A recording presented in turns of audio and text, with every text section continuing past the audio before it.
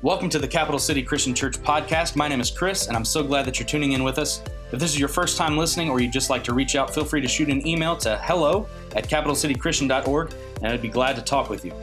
Well, this is our last week in our Rooted series where we're exploring how we can become more deeply rooted in our own faith. Our senior minister, Doc Pattison, teaches about the importance of sharing our faith and how it can serve as a catalyst to growing in our own faith. So let's dig into the final message in this series. I pray that out of his glorious riches, he may strengthen you with power through his Spirit, so that Christ may dwell in your hearts through faith. And I pray that you, being rooted and established in love, may have power together with all God's people to grasp how wide and long and high and deep is the love of Christ, and to know this love that surpasses knowledge, that you may be filled to the measure of all the fullness of God. Now to him who is able to do immeasurably more than all we can ask or imagine, to him be the glory in the church and in Christ Jesus throughout all generations, forever and ever. I pray that you would be rooted. Good morning. We are really glad you're here. Some of you guys are not Jesus followers yet. We're really glad you're here. What we're going to talk about may seem a little odd to you. We just encourage you to listen in. It'll probably explain a lot about who we are and why we do what we do. But for those of us who are Jesus followers, our orders from our Lord are crystal clear. There's really no wiggle room. See, we Jesus followers call Jesus our Lord, which means essentially to us that he owns us. He is our boss. And he's left us some instructions, and they're crystal clear. We call it the Great Commission. And we talk about it a lot here at Capital City because it's kind of our mission statement, both as a church and as individuals. Here it is. This is what Jesus tells his followers right before he goes back to the Father. He says, all authority in heaven and on earth has been given to me, which means you need to listen. You need to listen. Now, go make disciples. You go make disciples of all of the nations, baptizing them in the name of the Father, the Son, and the Holy Spirit, and then teach them. Teach these new disciples to obey all the commandments that I've given to you, and be sure of this. In this whole thing, I'm going to be with you always, even to the end of the age. That's our mission statement. That's who we are as a church. That's who we are as Jesus followers. We kind of narrow it down in our foyer. This is from our foyer wall. Go make Christ-driven 24/7 Jesus followers. Bring them face to face with Jesus and teach them all that I have taught you. Teach them to obey everything that I've told you. Grow them up as Jesus followers. Now, a lot of us may not realize that this Great Commission doesn't occur just once there at the end of the Gospel of Matthew. It's actually recorded 5 times in our New Testament. 5 times in various forms. The first one I read to you is from the Gospel of Matthew. Here it is in the Gospel of Mark. Jesus says, go into the world, all of the world, preach the good news, preach the gospel to everyone. Anyone who believes is baptized will be saved. Anyone who refuses to believe will be condemned. In other words, this is really, really, really serious stuff. This is heaven and hell stuff. Here it is in the Gospel of John. Jesus says, as the Father has sent me to seek and save the lost, that's what Jesus came here for.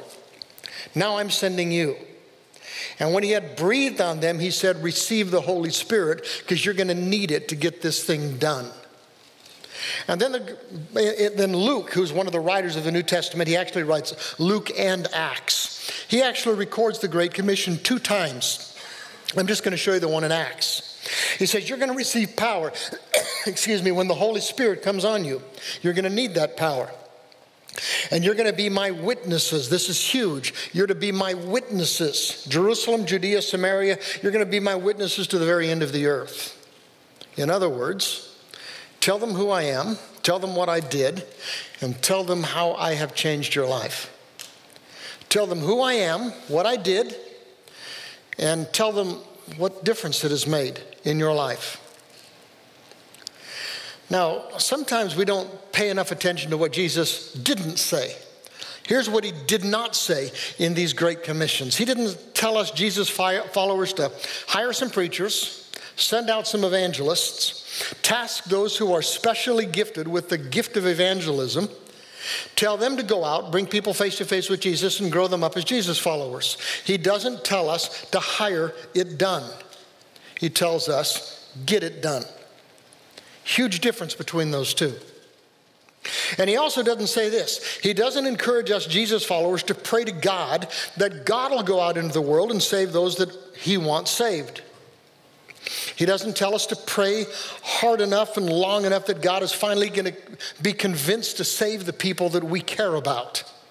He says, you go, you preach, you baptize, you teach. God will do the saving, but he's tasked us with making some introductions. Now, why would he lay that on us, this Great Commission? In fact, why do we call it a Great Commission at all? Truth is, for most Jesus followers, this Great Commission sounds hard more than it sounds great.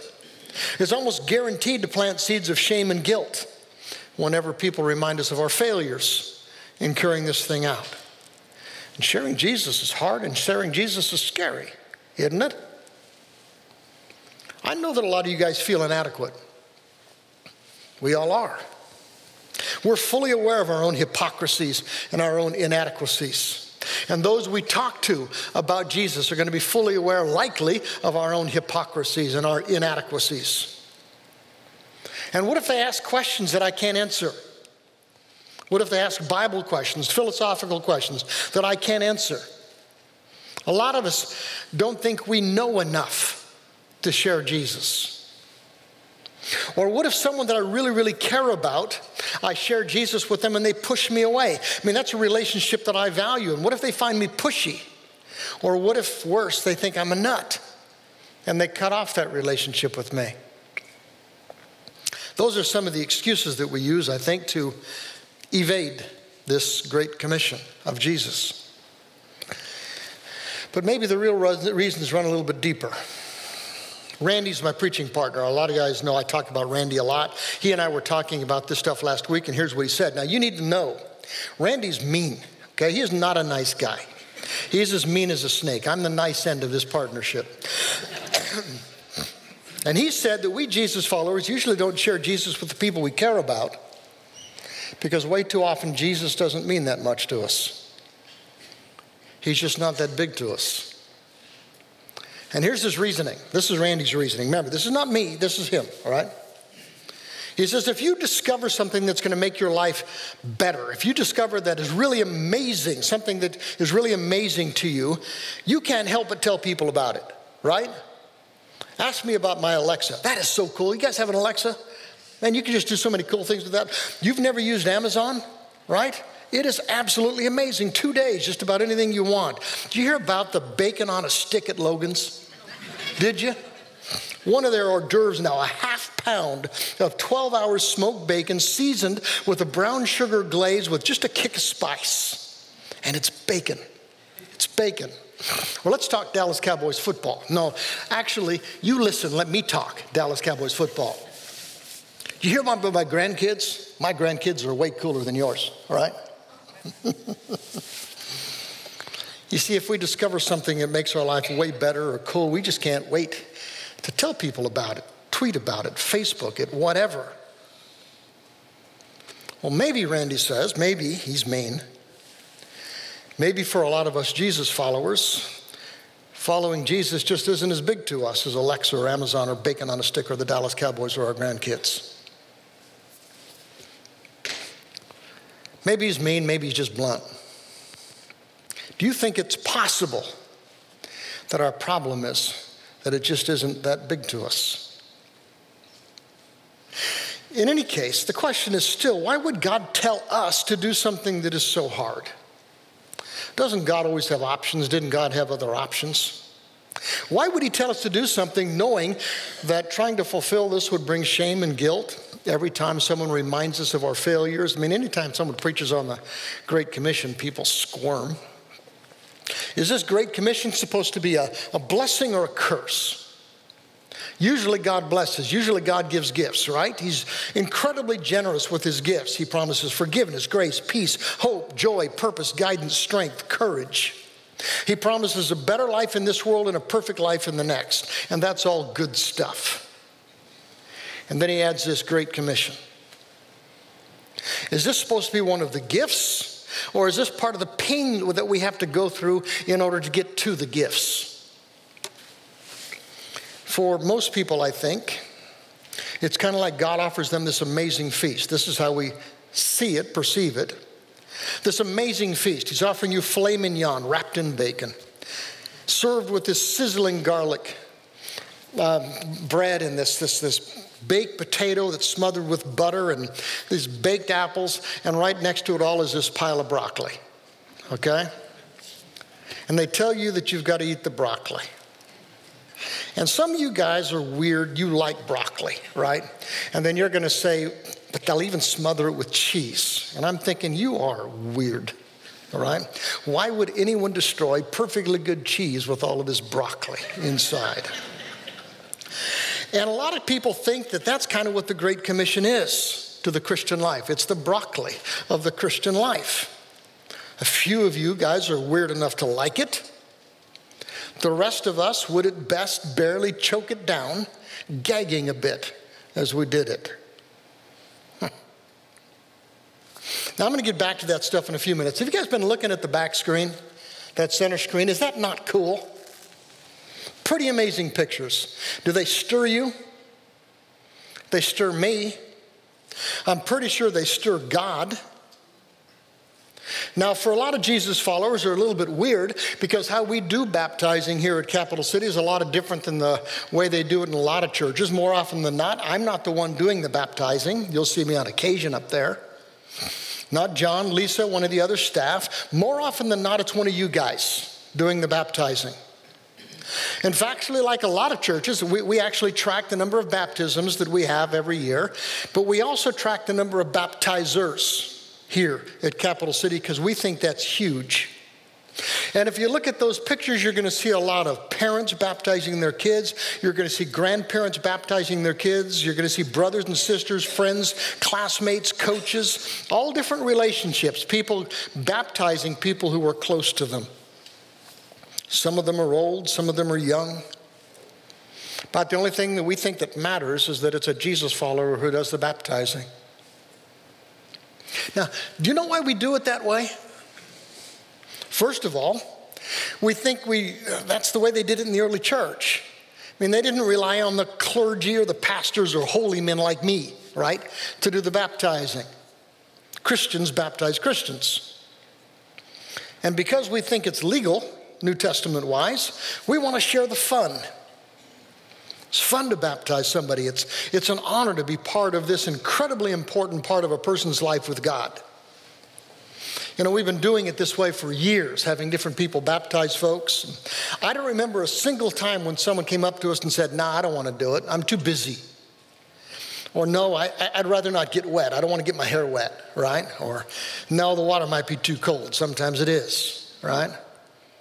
We've had a lot of people who think they weren't worthy of baptizing someone. Well, guess what? No one is. But it's fun. When you're looking at these pictures, don't look at the faces of the people who are getting baptized. Look at the faces of the baptizers. I don't think I've ever seen a baptizer sad or melancholy or gloomy. Their faces either show wonder or pride or joy. It's cool. And here's another reason that we do it this way. The guys doing the baptizing did a whole lot of the work. I mean, we try to help a little, but it's these guys who are parents and grandparents and friends who have done so much of the heavy lifting, bringing a person face to face with Jesus. They should be the ones having the fun. And here's one more reason. Every time you see a picture of someone up there that is not staff baptizing someone, we see it as a challenge. Because that's what the Bible teaches. It's really on you. Your kids, your grandkids, your colleagues, your neighbors. Your job is to bring them face to face with Jesus. In fact, it's the single biggest gift that anyone could ever give a kid or a grandkid or a friend. You buy that? But I'll tell you what's way more daunting than just baptizing someone. You're not done. These baptizers aren't done with that person that they got to baptize. You did something, you said something, you did something that helped get them started on their life with God, which is so cool, but you're not done when you dunk them. Jesus said, go make disciples of all the nations, baptizing them in the name of the Father, the Son, and the Holy Spirit. You got that part done. That is so cool. And then he says, now teach them. Teach these new disciples to obey all of the commands that I have given to you. You see, everything up to baptism is kind of prenatal. Now it's time to do whatever you can to help them grow up, put down their roots deep as a Jesus follower. And here's the deal. This is the big idea I want you to hang on to. You are going to continue to influence them spiritually whether you want to or not. You will continue to be a powerful spiritual influence on them whether you want to or not. This is a big idea. And this is the way that you hear it put sometimes. There are no spiritually neutral relationships. There are no spiritually neutral relationships. As a spouse, a parent, a kid, a friend, a classmate, a coach, a neighbor, in every single relationship, you're either going to be nudging a person towards God or pulling them away from God. Which is it? And this is the important question. Are you doing it on purpose?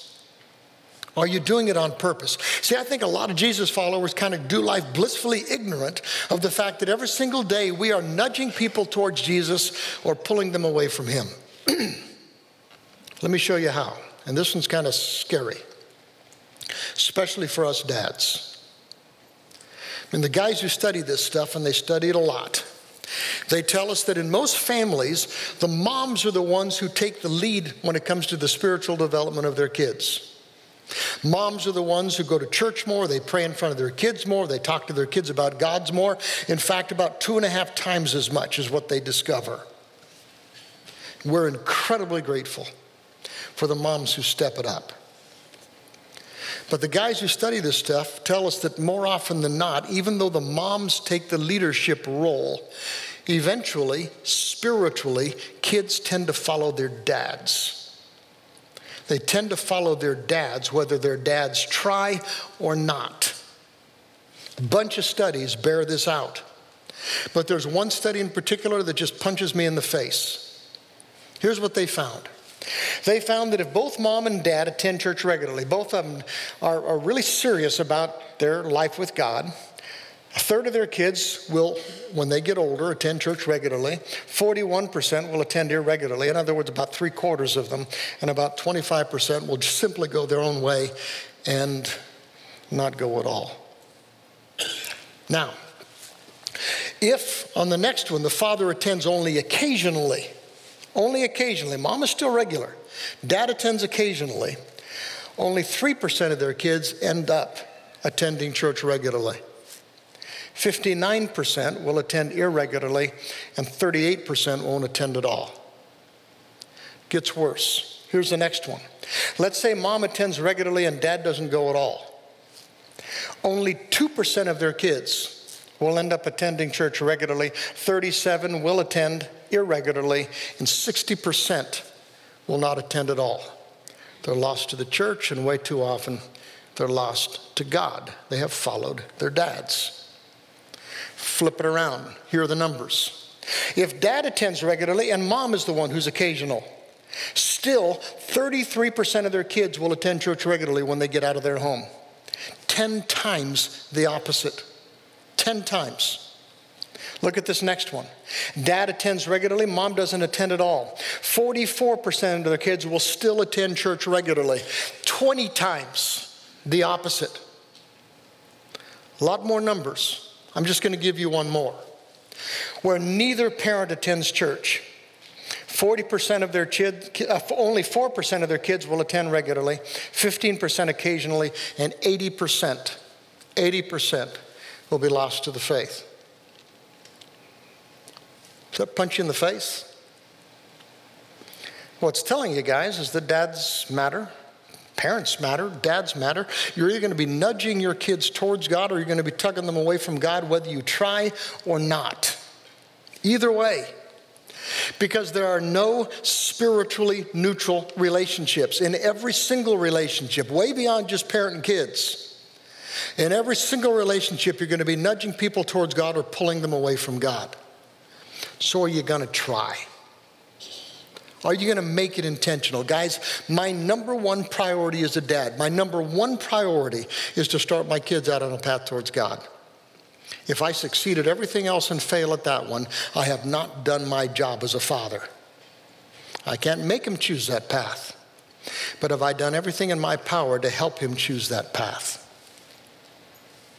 So in obedience to our Lord's Great Commission, and because we love them, and because we want the very, very, very best for them, we do whatever we can, short of sin, to nudge those people we care about towards God. But here's the deal.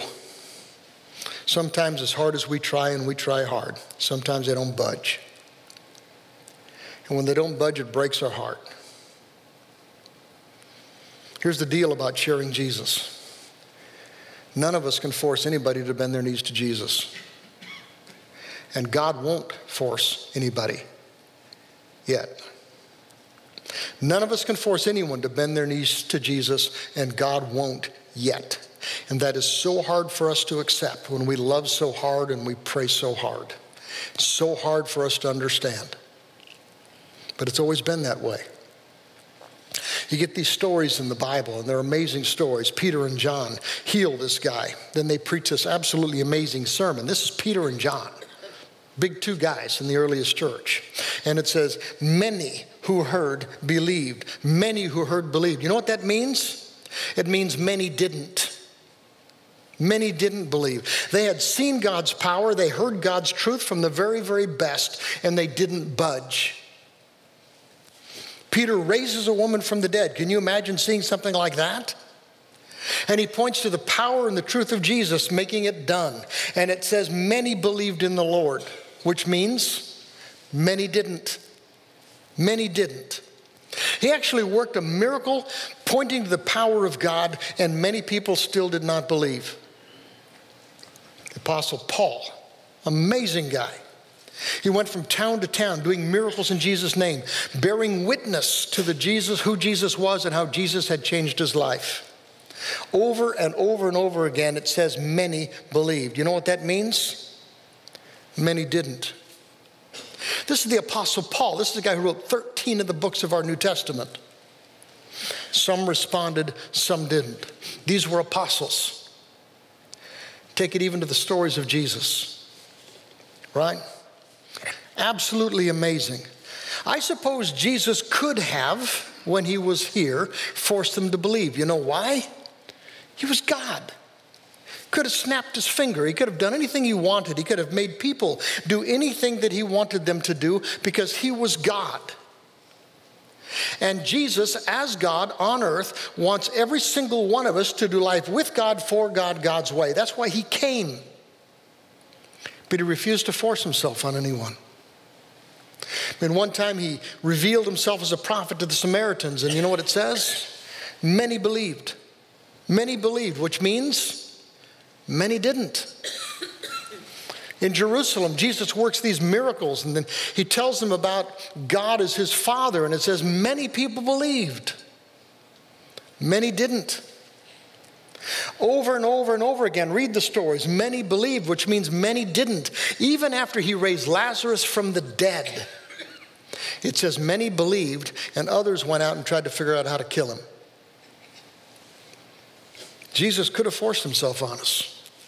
He could have morphed any one of those manys into all of them with just a snap of his fingers.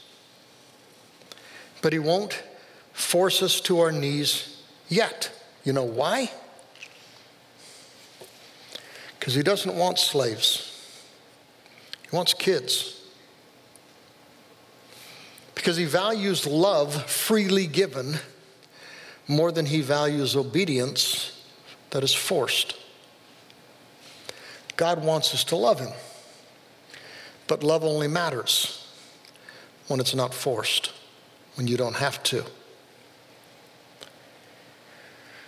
And I'm telling you guys, that explains a lot for some of you. Because some of you guys have a husband or a wife or a kid or a mom or a dad or a best friend or someone else that you love so deeply. And you've been praying for them passionately for months or years, sometimes for decades. And they just won't turn their heart to Jesus. And it is breaking your heart.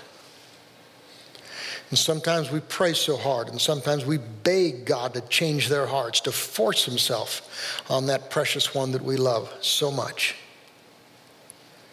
And sometimes we forget that our love for that person is not a shadow of how much he loves them. And we persist, hoping that we can break God down, hoping that he'll finally bend his will to ours. You pray, and you pray, and you pray, and you pray. God bless you. But you're not going to make God love them more than he already does, because God already loves every person you love, and he loves them perfectly. And you're not going to make God try harder to save them than he already is, because he is already working on them with all of the power of the Holy Spirit. But God wants kids, not slaves. So you keep praying and you keep nudging. Pray that other Jesus followers are going to step it up. Pray that when God opens a door, and he will, that he'll give you the courage and the wisdom to step through it and do the right thing. I don't think God's ever going to quit working on us until the day we stand before him face to face. And I don't want any of us to quit working on anybody until that day either. This is too big. This is too important. So let me offer you 3 suggestions on how to get it done. See, I think our God wants us to do anything short of sin to make Christ-driven 24/7 Jesus followers. How? How do we get it done? It starts here. Model it. Live it. Live it, guys. Your actions are going to speak way more powerfully than your words. In fact, if you say it and you don't live it, it's going to negate your words. Put Jesus first in your own life. Find ways to connect with God's people. Make worship part of the rhythm of your life. Grow in Christ. Serve him. It starts with your model. Be a Christian. That's first. Number 2, Jesus says, you will be my witnesses. You'll be my witnesses, which means that at some point you've got to tell them. It's not enough just to model it. They've got to know why we worship him, why we connect with other Jesus followers, why we are so committed to grow in him, why we serve him. At some point, you've got to back up your model with your words. You will be my witnesses. That's not just modeling. It means at some point you got to tell him who he is and what he did. You don't have to be a Bible scholar or a preacher. Just tell them who he is and what he did. It's up to the Holy Spirit to do the convincing and the convicting. You don't have to be able to answer all their questions. That's okay. I can't even answer all my own questions. It's a little. Just tell them who he is and what he did. And let the Holy Spirit take over. And then tell him what he's done for you. Tell him your story. Tell him what Jesus means to you. And I hope he means a lot. If he doesn't, then you've got some other work to do. I mean, they can pick at his story, perhaps. The Holy Spirit will deal with that. They can't pick at your story. Just tell them what he means to you. If he's making your life better in this world, giving you hope for the next, tell them. Tell them. Because they need that stuff too. And God will be able to use your story to pull them into his story. And here's the third thing. Remember, partner up. You're not alone in this thing. Partner up. He's trying to help you. That's what Jesus meant, both in the Gospel of Matthew, also over in John and in Luke. When he gave the Holy Spirit to us, he says, you're not going to be alone. I'm going to be with you always. I've planted my Holy Spirit inside you to give you courage and to give you words to help you. Partner with him. And let us partner with you. Let us be there for you. We're in this thing together, guys. Maybe the simplest thing you can do for somebody that you care about is to invite them to church. Because sometimes God moves powerfully in this place and you don't have to go it alone. And you've got family here. And we will do whatever best we can, our best, to have your back. And if you give it a shot,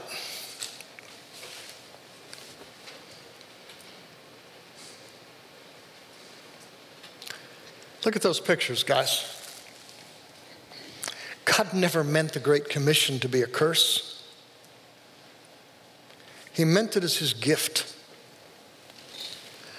There is simply no greater gift that God can give you than allowing you to be a catalyst for someone else coming to Jesus. And there is simply no greater gift than you can give anybody that you love than a nudge towards Jesus. Do you believe that? Let's pray together. Father, for this gift, we give you thanks. Now we ask you to give us the courage to be children of God, even when it's hard, knowing that sometimes the best things are hard. In the name of Christ, we pray these things. Amen. We've just got more words. Don't panic. I'm not going to start over. This is the very last Sunday of this Rooted sermon series. Next week, we're actually going to start a study of the book of Colossians. We're going to work our way through the book for about 12 weeks. I hope it'll be a lot of fun. We're done with the Rooted sermon series, but Rooted here at Capital City is not done. We've been talking about growth catalysts. That's what this has all been about. What are those things that we can do to put down deep roots in God, where we can put ourselves in a place where God can grow us up? And for the most part, I've been talking about our strategy that's found out on the wall in our foyer. You walk past it every single week. We make worship part of the rhythm of our life. We seriously connect with God's people because we were not made to go it alone. We put ourselves in growth environments, both inside these walls and outside these walls, and we serve because our goal is to make disciples who make disciples, carrying out that Great Commission. Now you look at those things and you got to ask the question, did God mean for those to be a blessing or a curse? Is all that stuff supposed to be the broccoli of the Christian life? Sometimes people call them the Christian disciplines. Makes it sound hard. And I know that sometimes those are hard. I mean, there are times I walk into this room, I shouldn't tell you this, but I don't feel like worship.